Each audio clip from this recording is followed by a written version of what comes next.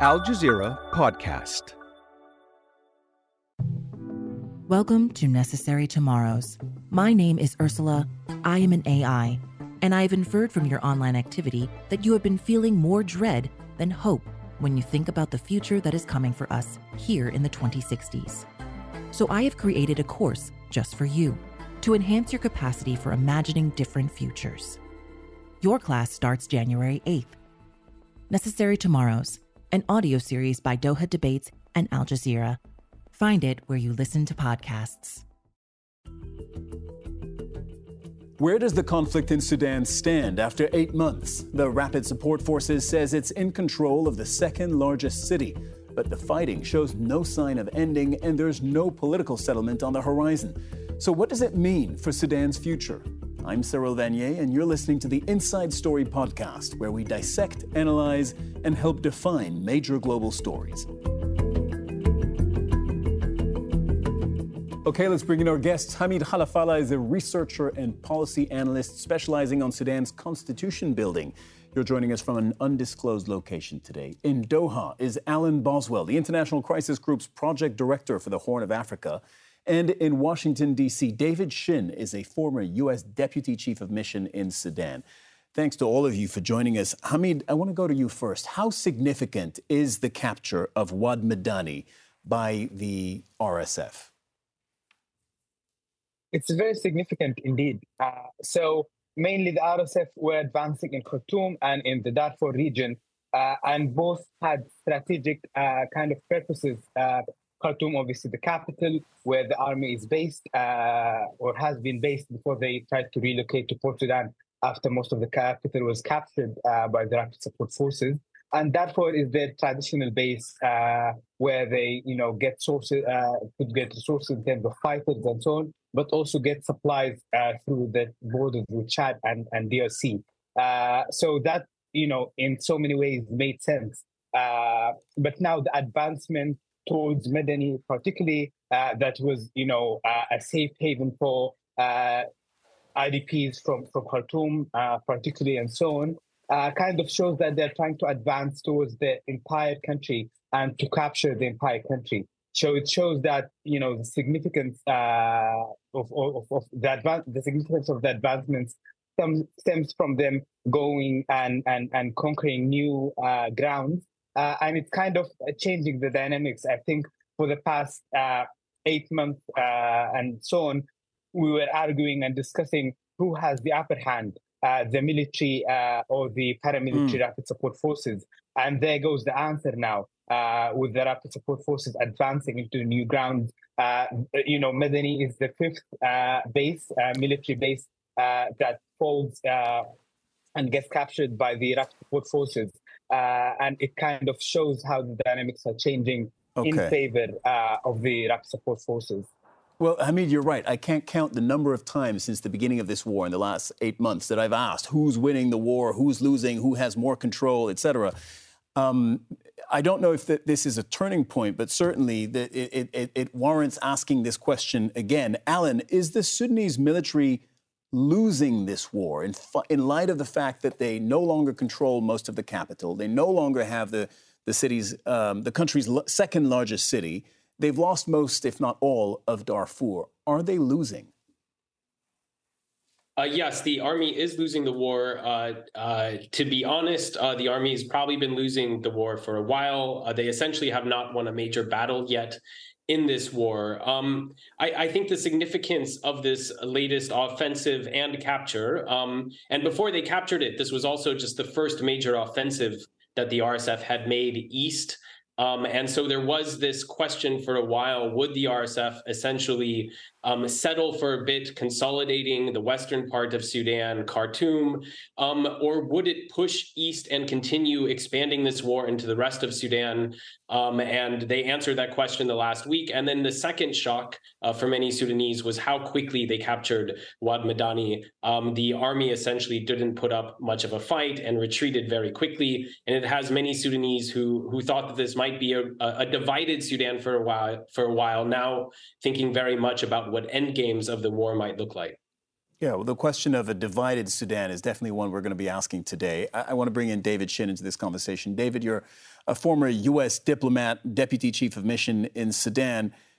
When you look at this, the totality of it, 8 months of war, little progress with political negotiations, and now this, the second largest city falling to the RSF, you think what? Well, I don't see very many grounds for any kind of progress on the negotiation front.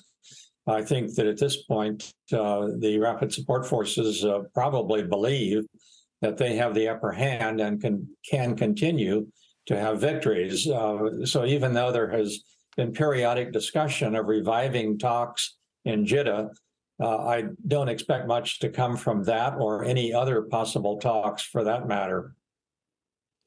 But what happened? Because I think it was 8-9 days ago now, one of the regional bloc, IGAD, that is handling one of the strands of negotiations here, seemed to have, I mean, I wouldn't say a breakthrough, but they were putting forward what looked like progress. They said, look, we've had both sides. The general who leads the Sudanese armed forces, General al-Burhan, and then they had Mr. Dagalo on the phone, who leads the RSF. And both sides agreed nominally, with the idea of a ceasefire. And now, 8 days later, it doesn't look like a ceasefire is on the table at all. Well, I think part of the problem is people are putting too much trust in what they're hearing from both sides. I haven't seen much reason to believe anything that has come from either side since this conflict began. And I think this was another instance of both sides saying what the IGAD folks wanted to hear, but they probably had no intention of following through on it. Hamid, your thoughts on the various diplomatic efforts that we've seen? Two main strands to it, avenues to it. One is IGAD, the regional bloc of Eastern African leaders, and the other is what we call the Jeddah talks, right? So IGAD is involved there as well, but it's hosted by Saudi Arabia. The U.S. is involved as well, and there are indirect talks there between the army and the RSF. So two parallel attempts at bringing a peaceful resolution to this conflict. Have they achieved anything?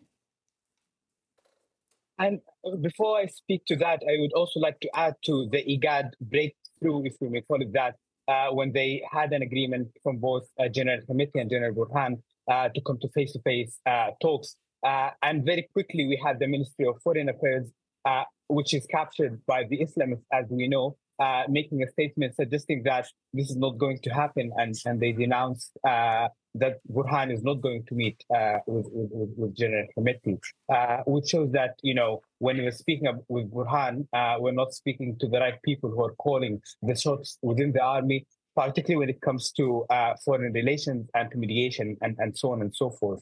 Now, when you speak about the different mediation platforms, the IGAD or the US-Saudi platform, the Jeddah facilitated, the US-Saudi facilitated platform in Jeddah, I think one of the main flaws is that both platforms do not bring on board the right people.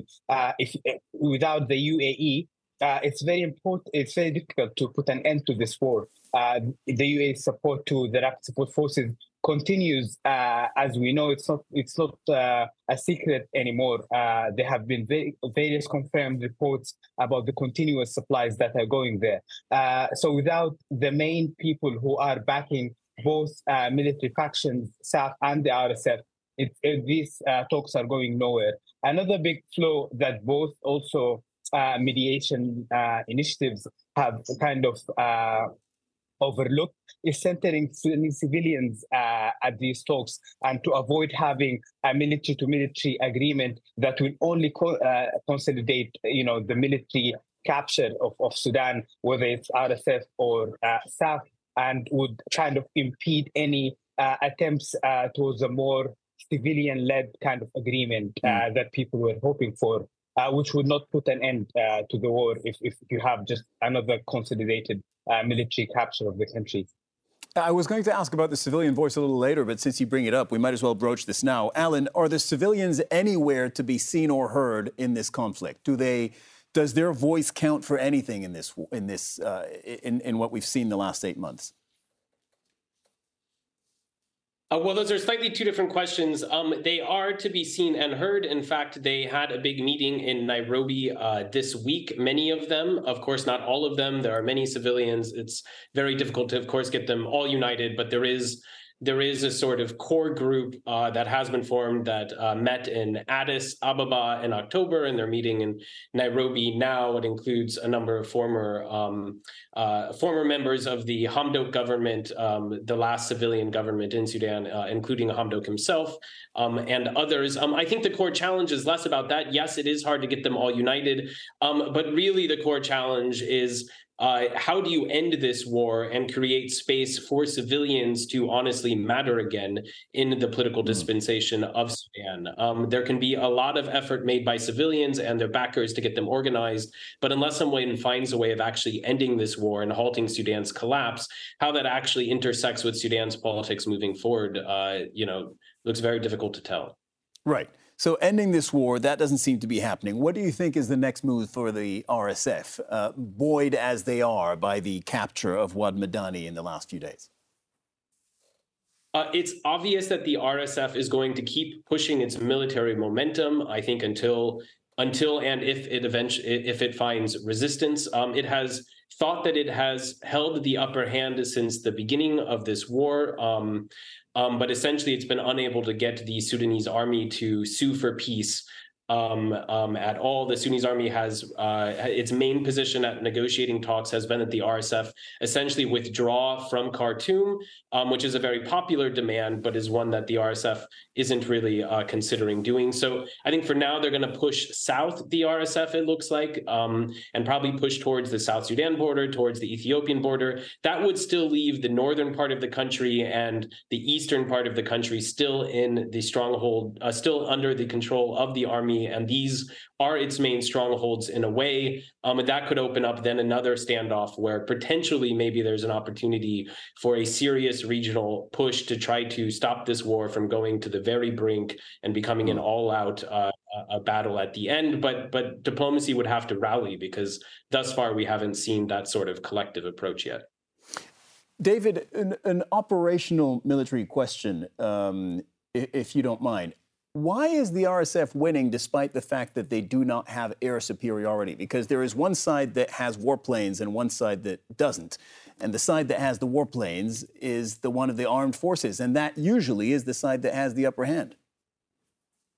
Well, I think in the case of the RSF, if you look at Darfur, for example, they have a lot of local support there that I'm not convinced the Sudan Armed Forces has in equal amounts. So I think Darfur may be something of a special situation where they just are inherently stronger.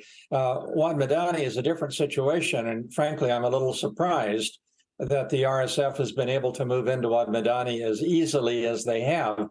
It strikes me perhaps as being more of a weakness of the Sudan Armed Forces than of the strength of the Rapid Support Forces. Now, the RSF does have plenty of on-the-ground assistance in terms of equipment coming from the UAE, and that apparently has not been a problem for it.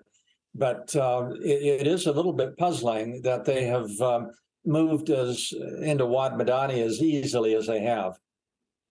Hamid, how have the Sudanese reacted to the fall of Wad Madani, the fall to the RSF?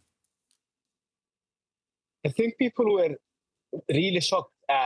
They did not expect the military to kind of just give in and retreat without putting up a fight. I think a lot of people that, traditionally supported the military against the Rapid Support Forces for the past 8 months or so, kind of are now losing that faith in the military that they would be able to kind of, defeat the Rapid Support Forces at any point. But I think one important thing that people are now realizing is that the military has never, in this war particularly, but also throughout its history, put up a fight to protect civilians. They have been trying to protect their bases. They have been trying to protect their interests ever since the war started. But, in all states, in Darfur region and in Khartoum and other regions and states where fighting has taken place since April 15th, the military did not try to protect civilians at any point.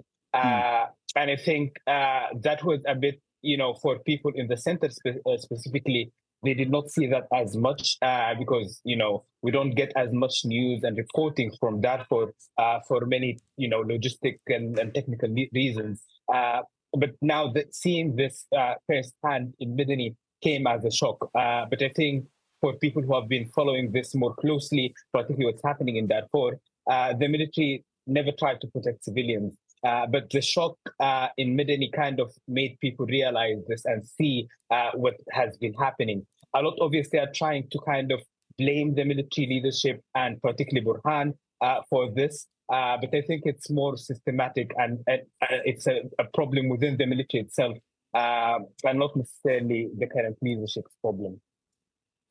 Alan, the RSF since the beginning of this conflict has been accused of rapes, looting, arbitrary killings, detention in the areas that they have conquered.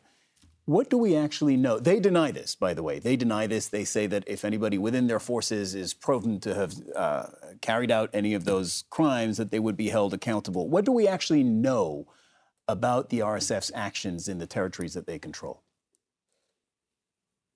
Well, in many cases, they've been quite horrific.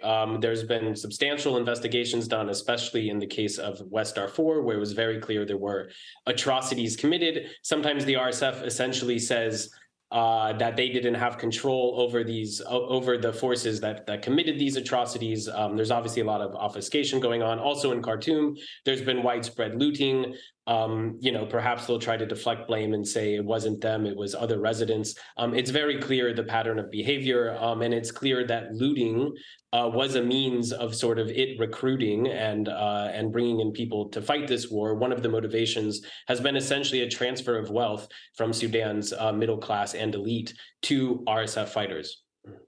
Okay, let's address where this could go from here. David, when you look at plausible scenarios for the future of this conflict, what do you think they are? Realistically, what could happen here? Well, one, in the first instance and over the short term, I think you're going to have a continuing period of just chaos in Sudan where no one is really in charge, and it's going to be very messy for several months to come. Looking a little further into the future, possibilities would be a division of the country, which would be inherently unstable and would not be lasting, but it might provide sort of temporary relief, possibly even a ceasefire for a period of time. Or you could have a military victory at this point, more likely by the RSF than by the Sudan Armed Forces. But that would also be, I think, unstable because of the way that the RSF has comported itself so far and has alienated so many Sudanese nationals by what it has done in areas that it has occupied. I just can't imagine that would be an inherently soluble kind of situation. Hamid, David mentioned the possible division of the country, and I think it's something that you referred to at the very top of the show in your first answer. This is something that a lot of observers and I believe Sudanese now feel is a very real possibility, isn't it? Absolutely. And I think we have been seeing, a lot of patterns that allude to that.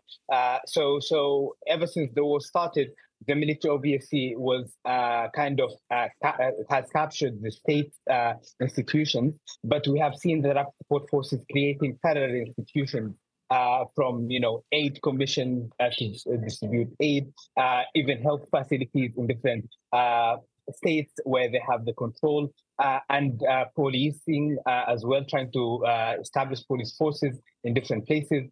Now in Medani, yesterday after they captured the city, they have asked the traditional leaders or the native leaders of Medani to form a government. That obviously did not happen yet, but we have seen them trying to do that. But they obviously know that they cannot govern the country themselves. They can try to rule it by force, but they know that they cannot govern it. And this is why, if ever the country the entire country or parts and pockets of the country fall under the control of the rapid support forces, and they try to kind of go ahead and try to form governments and so on. That is not going to go through very easily without resistance internally, and it wouldn't be easy for them to get acceptance externally. So that would not, result in any stabilization.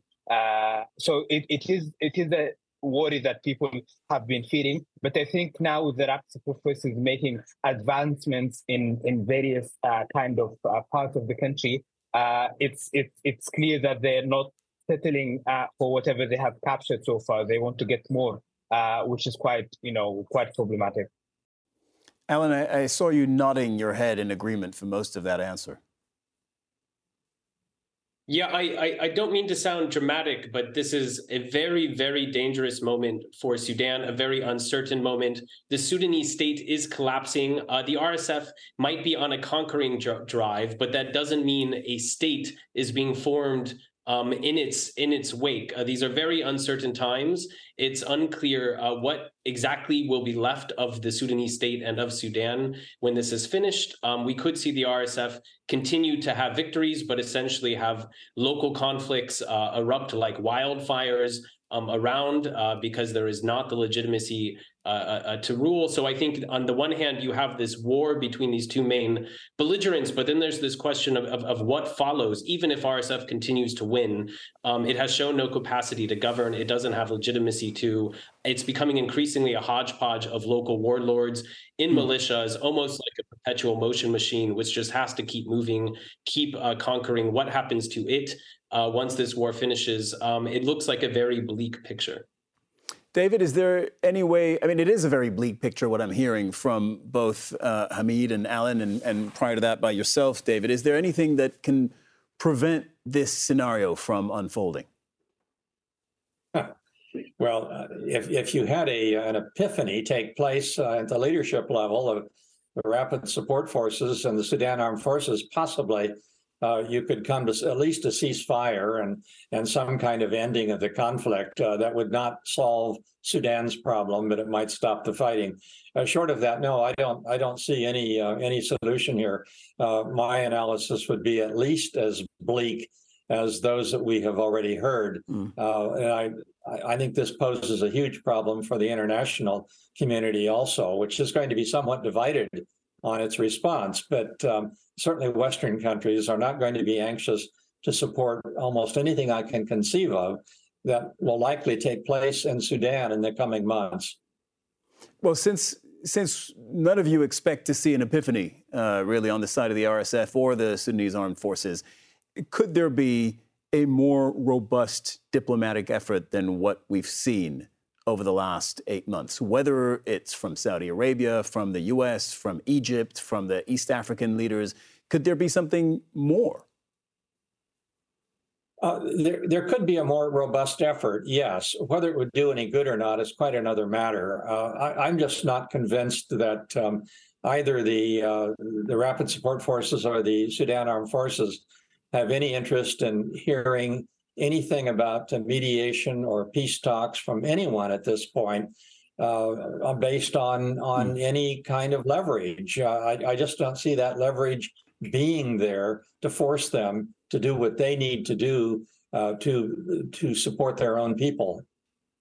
Hamid, we have just about a minute left on the show. I'm wondering, just before we go, if you can sort of bring us the conversations that the Sudanese people are having when they follow, obviously, the trajectory of their country and where things are right now. It's quite depressing. I think everyone is kind of losing hope now. And if anyone had, more hope that there would be a way out of this just before the fall of Medini, now these hopes are fading away. And I think it's particularly because, we have seen that the military is not able to kind of gain any to have any wins militarily. And whatever political wins they've been having, they're losing now. And obviously, the Rapid Support Forces have been winning militarily, but losing politically. On the other hand, mediation has failed. Different mediation initiatives have failed, to bring both actors together or to make them commit to a ceasefire. So that is what people are worrying now, is that maybe there is no way out of this and this will continue. And I think what people have been calling for is that, at least what could happen now is for the international community to exert serious pressures for supporters of both factions, but specifically the Rapid Support Forces, the UAE, to back off, and then things might get to somewhere where we could see a way out of it. But as long as the support is coming in, there's no way to kind of make this war end. All right, well, that's all the time we have for today, but I want to thank our guests, Hamid Khalafallah, Alan Boswell, and David Shinn. Thank you very much for your time today. This episode was produced by Mohamed Elaishi, Victoria Gatenby, Laurent Peter, and Gemma Harries. Studio sound was by Suraj Sankar. The program was edited by Alexander Otasevich, Zainab Badr, and Joe DeFrias. Be sure to subscribe to the Inside Story podcast to catch every episode. Thank you for listening. Tune in on Thursday for our next edition.